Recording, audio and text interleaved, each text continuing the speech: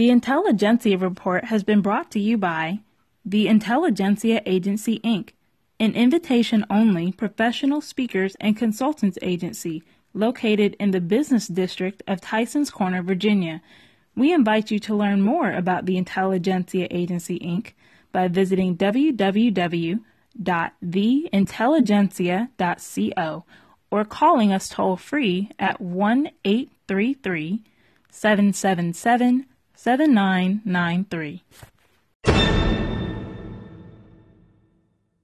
Hello, everyone, and thank you so much for joining us on this week's episode of the Intelligentsia Report. I'm here today with a special guest, and he is one of the most respected voices in business journalism. In addition to his current position as a senior editor-at-large for Fortune magazine, he is also an award-winning author, a daily commentator on CBS Radio Network, and a globally recognized speaker. Our guest is not only one of America's leading experts on leadership and the infosec revolution, but he also provides valuable insights on the key issues impacting the economy and business today. Ladies and gentlemen, please join me in welcoming Mr. Geoff Colvin. Thank you very much. It's great to be with you. It's an honor to have you with us today, Geoff. Now, before we get into the more academic and intellectual questions, would you mind sharing with us and the listening audience a little about yourself, your background, where you're from, and how you got into the business that you're in? Yeah, I'm happy to. I was born and raised in Vermilion, South Dakota. When I was in high school, I finished high school in Southern Illinois and then went east. I've been in the East ever since. I went to Harvard, where I majored in economics, then went down to New York, where I went to work actually for William Paley, the founder of CBS, the CBS television network, and everything associated with it. He was writing his memoir, and there was a team of people who were actually writing it for him, as it were. He was not going to really write a book on his own. So that was a great project for me because I'd been in the broadcasting business, and even in high school and all through college. So that was wonderful. And when that project ended, I went literally across the street in New York to work for Fortune, which is a magazine I had always admired greatly and obviously was about something of tremendous interest to me. So I've been there for most of my career, done pretty much all the things you can do when you're at Fortune magazine, which has been a fantastic place. And that's how I got into what I do. It's an area that has always interested me, and I was lucky to have some great opportunities. That's fantastic, Geoff. Thank you so much for sharing. Now, with your speaking career, I know that you're obviously an expert in a wide array of topics, but can you share with our meeting and event planners, what is it that you do in your work and what are you best known for? Well, what I do in my work really is look for the largest issues and the largest trends that are going to affect a lot of people in business, across industries, and in an important way. And then what I do is try to identify them, those issues and trends, and then understand them and try to explain them to a larger audience. And, if we really get into this kind of deep question of, what does one do? To me, I think a lot of it is simply trying to understand some really important things that are going on in the world. I try to understand them, and then I try to explain them. And for whatever reason, I really like doing that.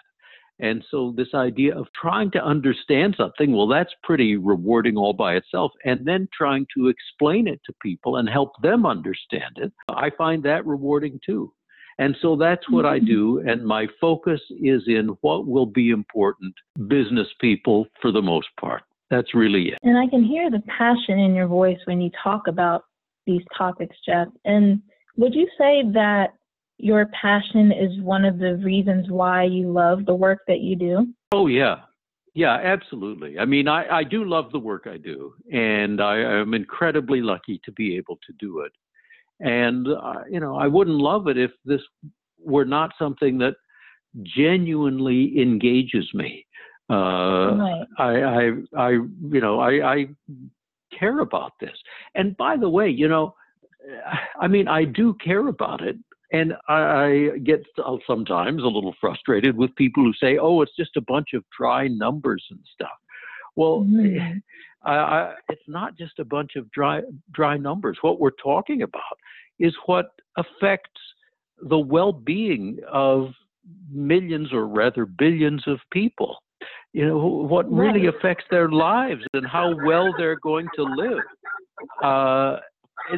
This is really important, significant stuff for real human beings. And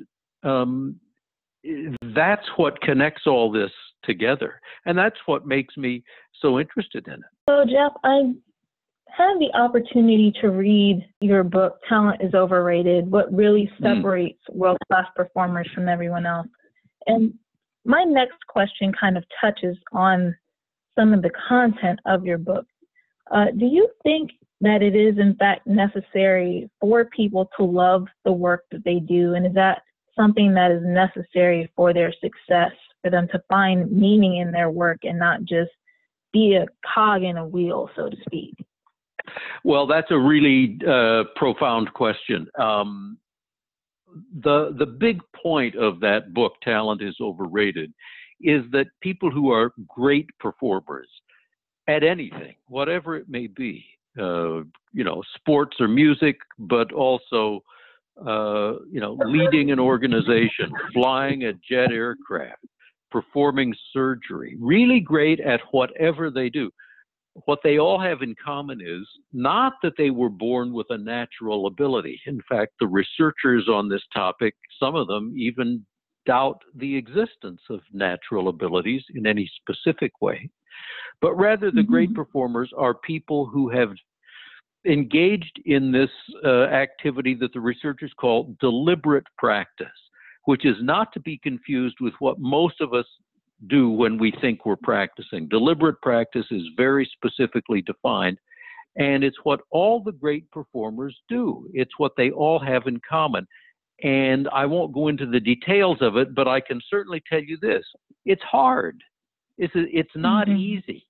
And as the researchers said in their kind of academic way, it is not inherently enjoyable, which I think it means it's not fun. It's hard. And so for somebody to be great, to get now directly to your question, for somebody to be really great at what they do, they have to be willing to go through this. And specifically, they have to be willing to go through it basically every day for years and years. And so why would anybody do that? Well, they better be passionate about it. At a certain point, they have to be passionate about it. Now, do they have to love it? I think that as adults, they do have to love it. In the sense that they have to get some kind of deep reward from doing this. They have to get some kind of deep satisfaction. But I must also point out that some of the greatest performers, especially in the fields of sports or music, had to be started early in life by their parents when it was kind of too early for these kids to love what they were doing. They had to be made to do it. And they may not have loved it back then. In fact, Andre Agassi, one of the all-time great tennis players, when he finally wrote his autobiography, began that book with the sentence, "I hate tennis." And you can't believe it. How could he possibly say, "I hate tennis"? Well, it's because his father made him practice, and he didn't want to do it. His father made him practice for hours and hours every day for years, and he hated it. He came to be, obviously, the world number one, and he, got to the point where he did derive satisfaction from it. But since you asked specifically, do you have to love it? Well, you don't have to love it, at least initially, but you must reach a point where you do derive some deep satisfaction from it. And for most of us, that would mean loving it. And I like how you made that distinction, Geoff. For someone to do something and be good at it, initially, the satisfaction or the rewards may be external, but it's really when they take the time and turn it into an internal satisfaction that helps their drive to be the best that they can be, even if they don't necessarily have the innate talent for it. Yeah, you put that exactly right. The motivation for most people, not all, but for most people, is initially extrinsic. It comes from something outside. They're being made to do it, or they're doing it for the money, or they're doing it for some extrinsic reason. But for all the great performers, it does eventually become intrinsic. And in fact, some of the great, in other words, they're just doing it for themselves. They're just doing it for what it does for them. When the motivation switched from extrinsic to intrinsic, and they decided from now on, I'm doing this for myself. And that's a key moment. And I think that's an incredible part for anyone who's listening to take note of. For my next question, Geoff, you've obviously spoken and taught at some very important and reputable organizations. You are a world-renowned speaker, and you've engaged audiences on 6 continents to date. Can you take a few moments to share how the information that you present with corporate audiences makes an impact not only on their performance, but also on the organization's bottom line? Essentially, how does what you do translate into dollars and cents? What I do changes the way people think in an organization, and that's what I'm trying to do. Look, in a typical speaking role, you're on stage for an hour or so. It's maybe presumptuous to say that one could work miracles with a group in an hour. But what I can do, and what I do, in fact, because they tell me afterwards, is change the way a group of people thinks about something, gives them some ideas and insights and ways of thinking that they just didn't have before. I mean, when you think about it, these conferences where somebody like me speaks are often a rare opportunity for the people in that audience to lift their heads up and think about bigger issues than most of us spend our days worrying about, because, frankly, most of our hours are filled up with dealing with problems that are of quite immediate concern, putting out fires, that kind of thing. And so when we go to a conference, that's our big chance to say, okay, I'm setting aside my daily work and I'm thinking about the big issues that are going to affect me and this business over the next year or 2 or 5. And frequently, they really need some thought starters. They need some insights, points of view that will cause them to think in a new way. And that's what I do, because that's what leads them to really make significant changes.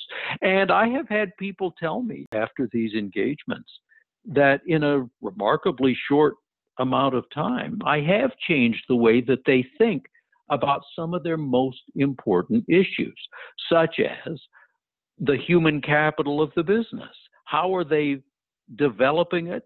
How are they using it? What are the problems that they're having with it? What about their business model? Is it still working the way it should be? And is their organization prepared to change that business model in today's environment? These are deep and difficult questions. And what I try to do, and in fact know that I do, is give people a framework so that they can solve this problem for themselves, for them and their organizations. That's the objective. And I'm happy to say that the conference organizers typically tell me that I've achieved that objective for them. And we know that you're Awesome, Geoff. I'm sure that anyone who is able to experience you in person is able to walk away from that conference or that engagement changed in ways I'm sure they aren't even aware of at that moment. For the long term, just a tiny tweak in how organizations and even certain businesses are able to capitalize on the information that you share. How would the system that you put in place directly impact that group of people? They'd speak to each other in a different way. In other words, I give them some thoughts, for example, about business model innovation. This is such a huge topic. Innovation is, the hottest word in business, but frequently it is talked about with regard to products and services. What I talk to them about is something much deeper, which is innovating the business model itself. And how are we going to do that? And I suggest to them that regardless of the industry they are in, it is virtually certain that they are going to have to innovate their business model, possibly in ways that they have not even contemplated. That CEOs I talk to, when they're being really candid, say that their greatest fear is the competitor they never even thought of.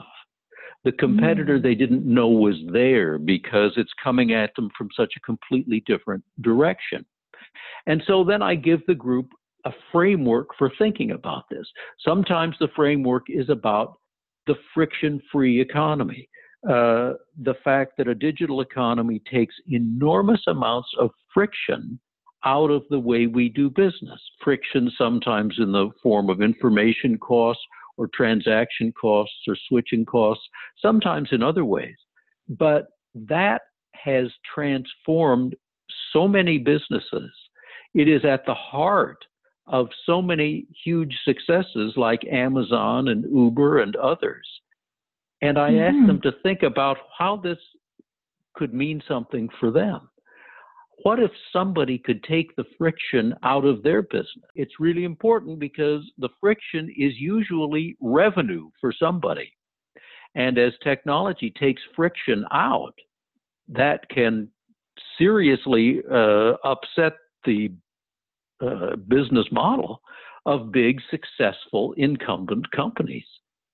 And so immediately people are going to think in a new way and talk to each other in a different way.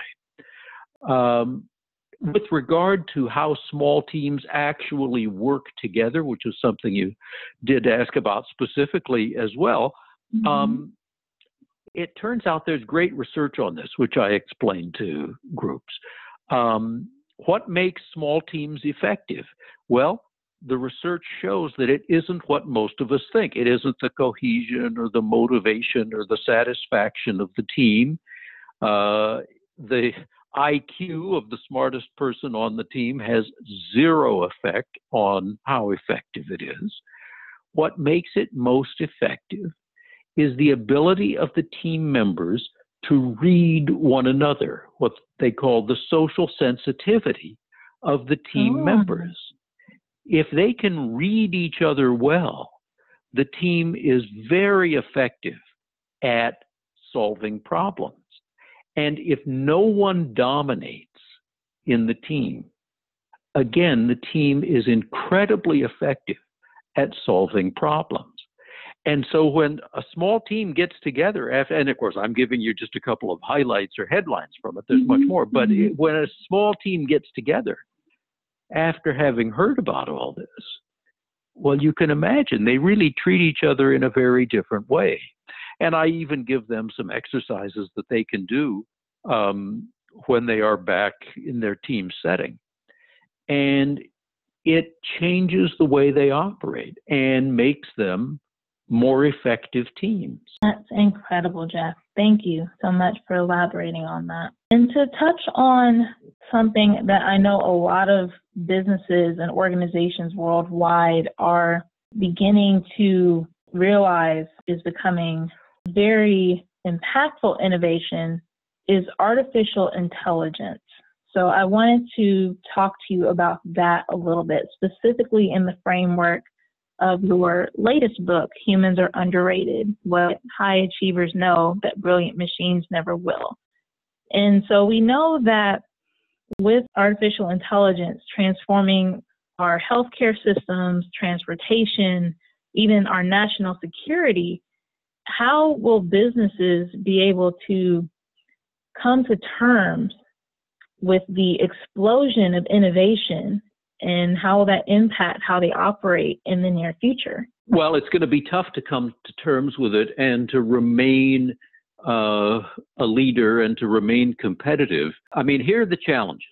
One, figuring out how to use this incredible technology most effectively. It's being developed all over the place and being applied in all kinds of ways. But the great challenge is going to be, how do we apply it in our business in such a way that it creates maximum value for us? And how is someone else trying to use this technology to make us irrelevant? How is somebody else trying to use this technology to create a new business model that was never possible before, that will make our business model uncompetitive? Because you can bet your life that there is somebody out there trying to do that right now with regard to your company. Absolutely. And so you've got to be thinking, how is somebody going to do this? Now, as you think about how somebody else might do it, which is another way of saying, as you think about how we ourselves might do that, so that we remain competitive and successful, there's something to watch out for, and that is having a fixed and wrong idea about what the limitations of the technology might be. Here's what I mean.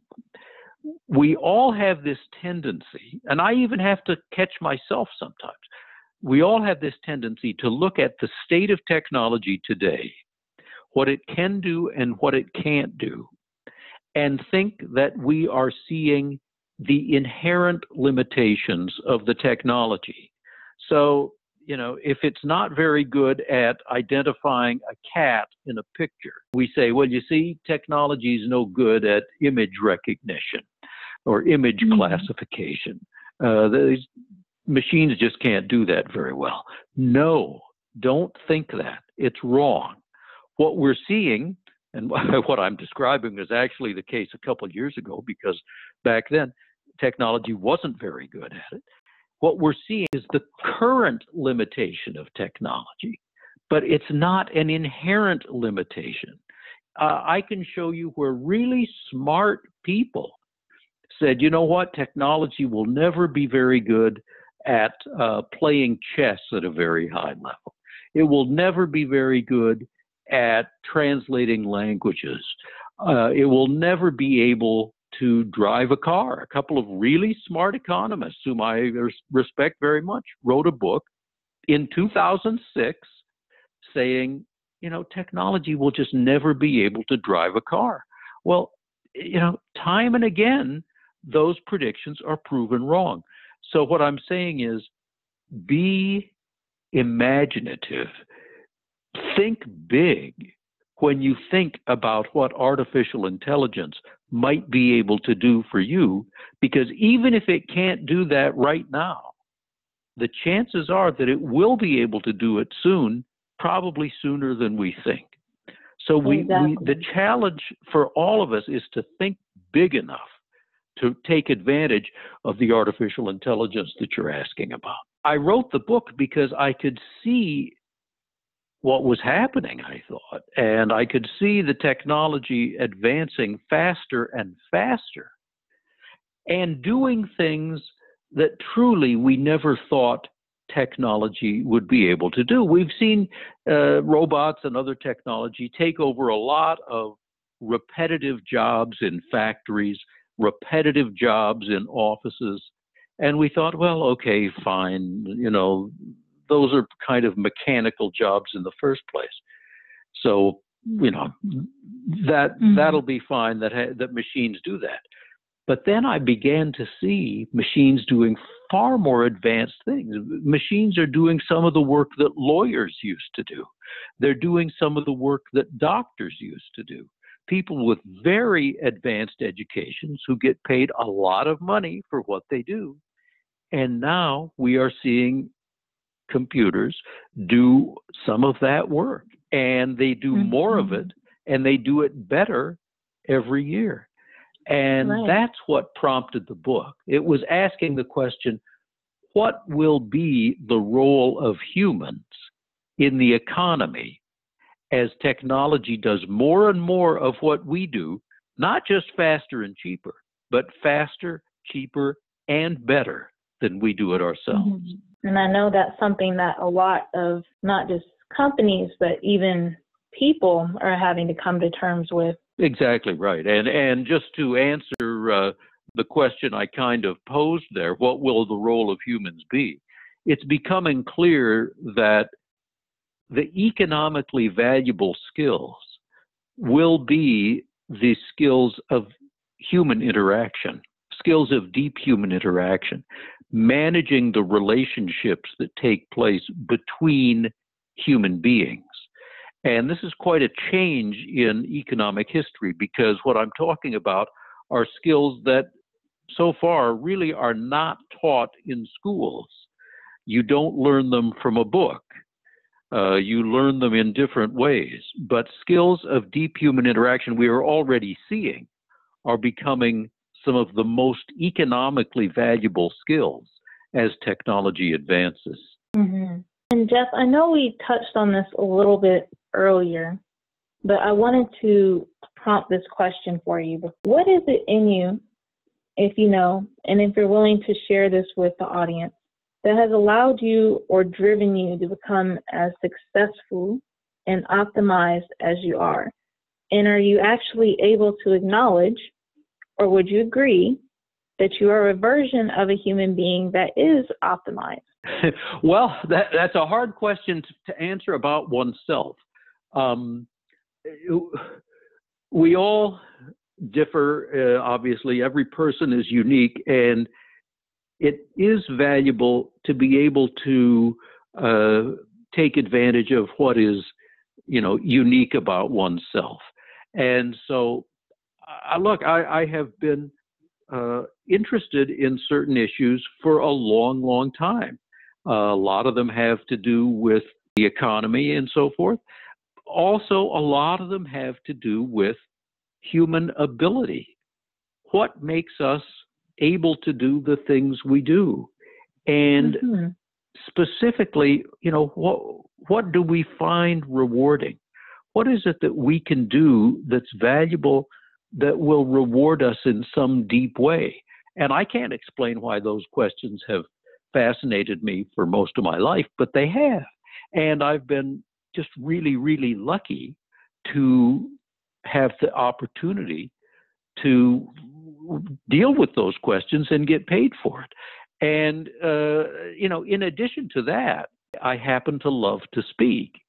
And that is something that it turns out to be quite unusual. I didn't realize it at the time, but I have since seen various pieces of research, where opinion polls are conducted and people are interviewed. And it turns out that the vast majority of people are absolutely terrified of standing up in front of a group and speaking. Well, right. I mean, there's a huge number of people say they would rather do almost anything. They'd rather go to the dentist and have root canal than step up in front of a group and speak. Well, I just love it. I just love to do it. And so that's been a great thing too. It's just something that's different about me and a few other people that happen to be very fortunate. And that's an excellent insight that you have, Geoff. I love your answer and the fact that you're very honest about what it is that you love. I, for one, can say you do an absolutely fantastic job. Thank you. You're very welcome. So what is your favorite word and or your favorite pastime? My favorite word is love. My favorite pastimes are reading, talking with other people, and being outdoors, being in nature. We human beings became human beings in the great outdoors, and there is something deep, deep inside us that loves that, and we are in danger of losing it as we spend way too much of our time indoors. So I love and really do get a benefit from being outdoors. If you don't mind me asking, why is love your favorite word? Because I find it such a wonderful guide. Whenever I have a question about my own life, about my own, what I'm doing, I just, if it's really deep and I really am trying to sort it out, just thinking about, just think about love, the concept that it is arguably, well, at least I might argue, the most powerful force in the world. And okay, how am I reflecting it? How am I, how am I embodying it? Or am I? Because I should be. I just find it at a time of confusion, something very valuable to think about. Brilliant.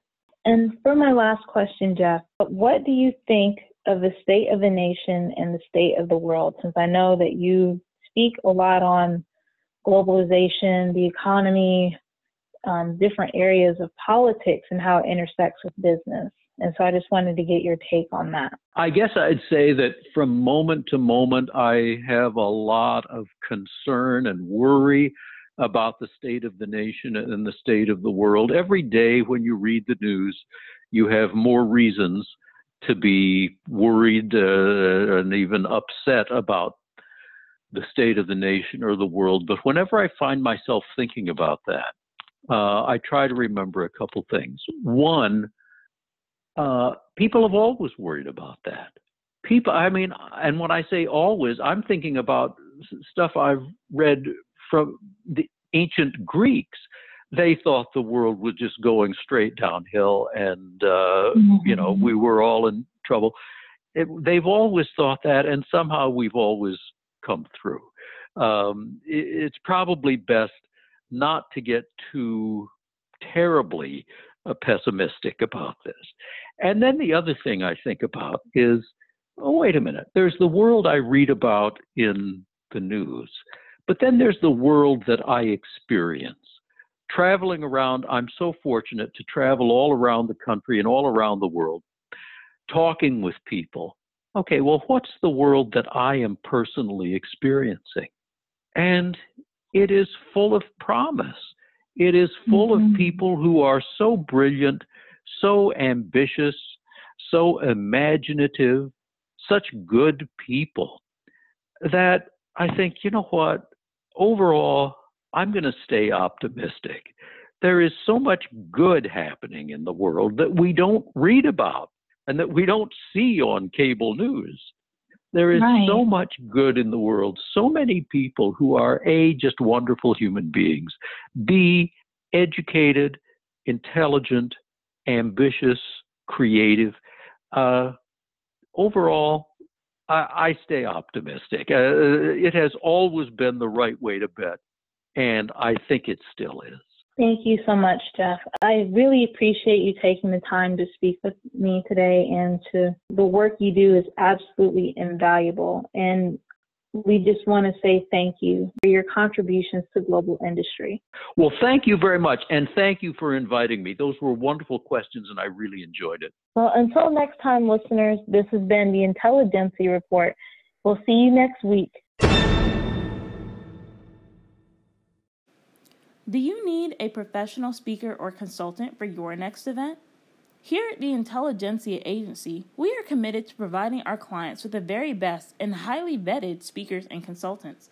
Visit us at theintelligentsia.co to see more of our remarkable speakers and consultants.